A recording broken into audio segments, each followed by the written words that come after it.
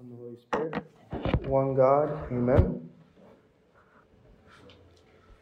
There's a common saying, a common strategy that is used in business, it's used in war, it's used in many different aspects of life. And this strategy is called divide and conquer. Divide and conquer. Even it's a strategy that we use when we're studying.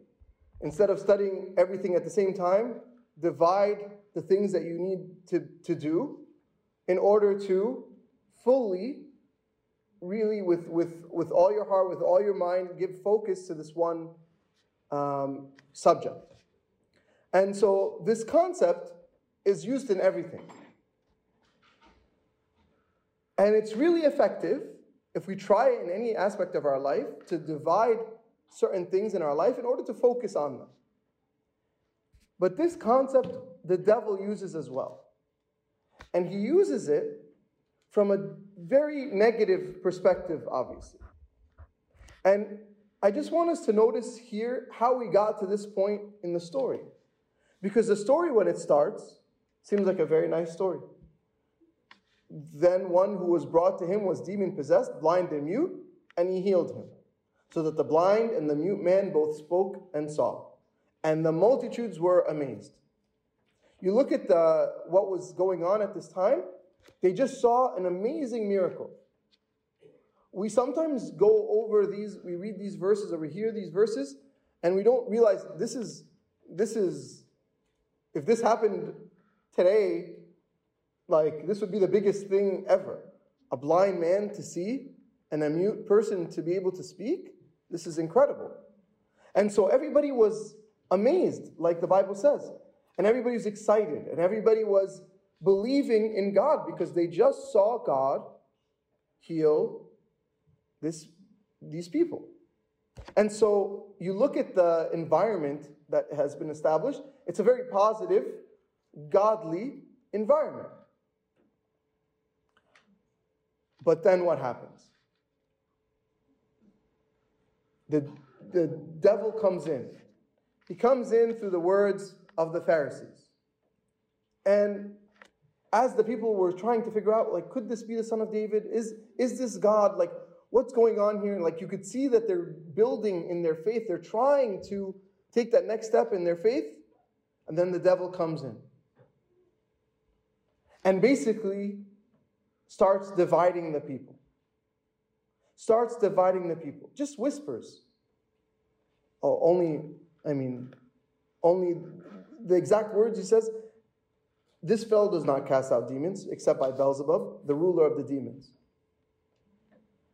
There's no way this is God. This is another devil reaching out and divide and doing this miracle. You see how negative that is. But all he needed to do was plant a seed. Plant a seed. I imagine people there at the time, some people believed, and some people were like, yeah, maybe, because who was saying it? It wasn't just a random stranger. It wasn't a beggar on the street. It was a Pharisee. These were the people of the law. These were the people that people looked up to for what? To understand, for the scripture, for understanding the law, to understand how to live according to the law, right? So this is important. This is important. When we look at this, we have to see the whole picture. So now, like we said, division is used a lot in our practical days to divide and conquer our assignments. But the devil uses it, and he divides in order to also conquer us. To conquer us. And how does he do it? So the division, there's many different levels of division. The first one is division within the church. Division within the church. Many times, when I go, for example, visit people or talk to people and ask them, why haven't you been in church? And It's always something that they feel a negative thing towards a person in the church or people in the church. Yeah, I don't want to go. Last time I was there, so-and-so said this to me, or so-and-so said this, or so-and-so did this to me. Or, you know what, those people go, so they're hypocrites, I can't go. And so, or this person has a different mindset than me, or this person has, or doing this or doing this. The division within the church is really a scary aspect. This happens all the time. This happens all the time. Because division, the devil, in order to, quote unquote, defeat Christians, the best way is to divide. What better way than to divide the church? If he can get less people in the church, less people worshiping God, less people taking communion, guess what? He wins. It's sad to see, for example, when services are going on, certain services or meetings or ministry, whatever you want to call them, that they start off so big and then the devil enters. And how does he enter? He enters through a problem between a couple of people. Because if it was a big thing, we would stop it. If it was a big thing, it would be easy to stop. But it usually is just like a whisper. Even in this story, they didn't say it out loud. Because it says, but Jesus knew their thoughts and said to them. So it's not as if there was a big announcement, but it was whispers. And that's how sometimes the devil gets into the church. Sometimes we look, even society is divided. And how is society divided? As we've talked about multiple times, morals and values, Christian values, or people have taken sides. Things that there's no discussion about, people have discussed.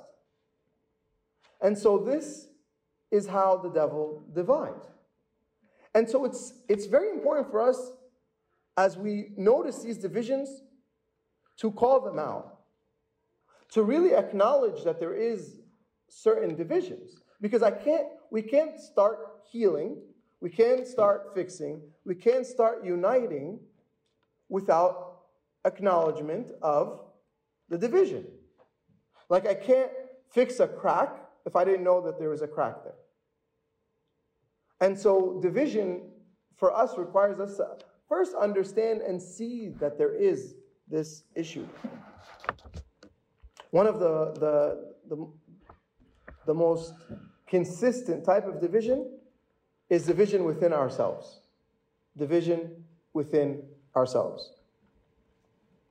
Today in the Catholic epistle, one of the verses that St. James used, he says, to him who knows to do good and does not do it, to him it is sin. If I know what's good and I don't do this good, it's sin. There's always a constant battle between me and myself, right? We talked about this before. This battle happens Sunday morning before we go to church.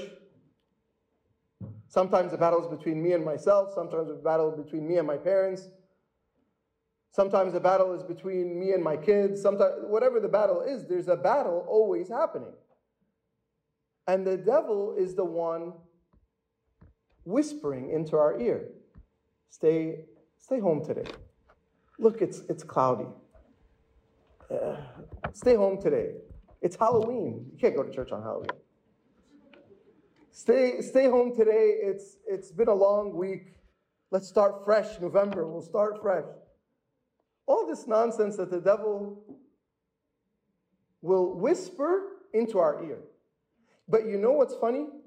If you heard a message if there was a statement that came out and said, you cannot go to church today, guess what we'd all want to do? All of us would want to go to church. What happened when the church closed because of COVID? Everybody was like, Abuna, we need to go to church. We have to go. We have to figure out a way to get to church. Okay, now church is open. So it's a matter of that division is whispers. The devil whispers, and we can't stand the whispering. And we don't stop the whispering. We just say, okay, it's not loud enough. It's not loud. But guess what? It is effective. Another aspect of division is within a home, within a husband and wife, within siblings, within parents and children. This division could start very, very small. Because what's worse? What's worse? Having a termite problem, or like a big, animal problem, like whatever. It's easy if you have like a rodent problem to get rid of it. But termites, you can't even see it. But what happens with termites? You leave them long enough, the structure of the building, the structure of the house, the structure of the home collapses. Because they don't make a big deal. They don't even make sound. They just, little by little, break the wood, break the structure of the house. And that's what our Lord teaches us as well. It says, be cautious of the little foxes. They're the ones that cause the issues. And so how do we protect from the division in our home? Because you know what? Society and the world around us encourages this type of division.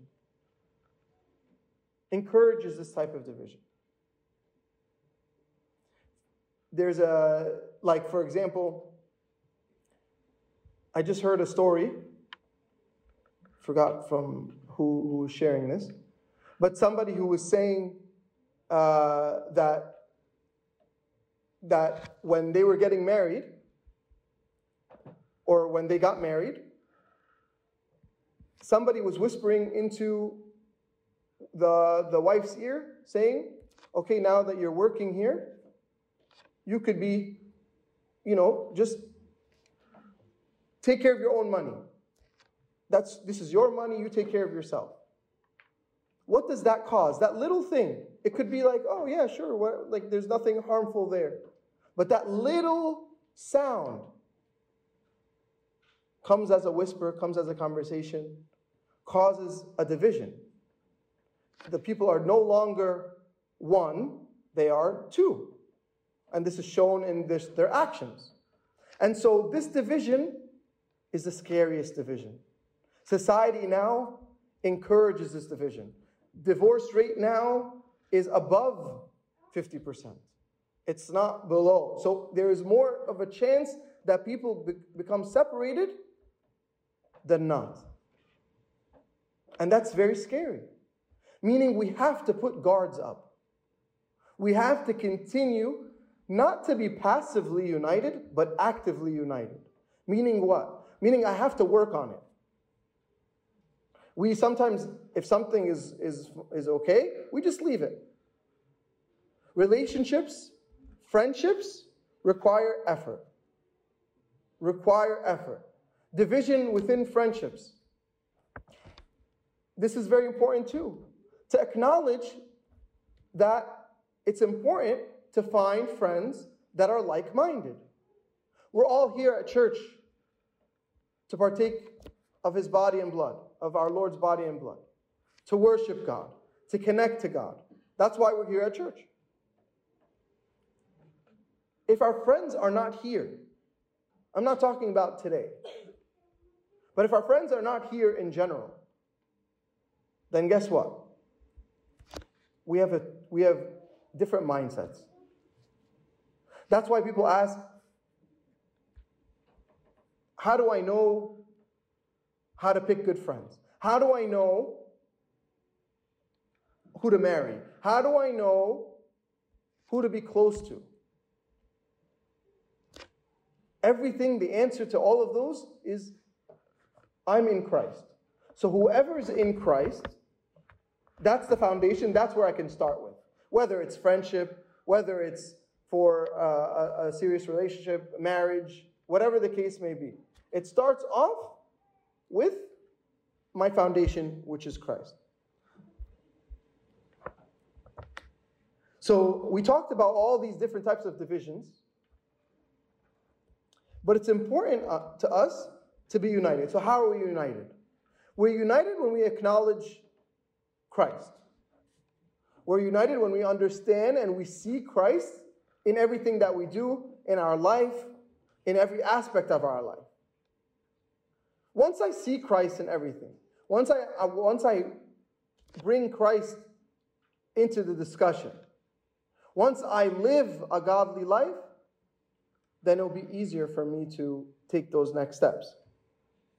Figuring out ways to be like-minded. That's why they say, for example, when there's an issue between two people, and there's a mediator or a counselor or whoever, they try to find common ground. That's how they start, find common ground.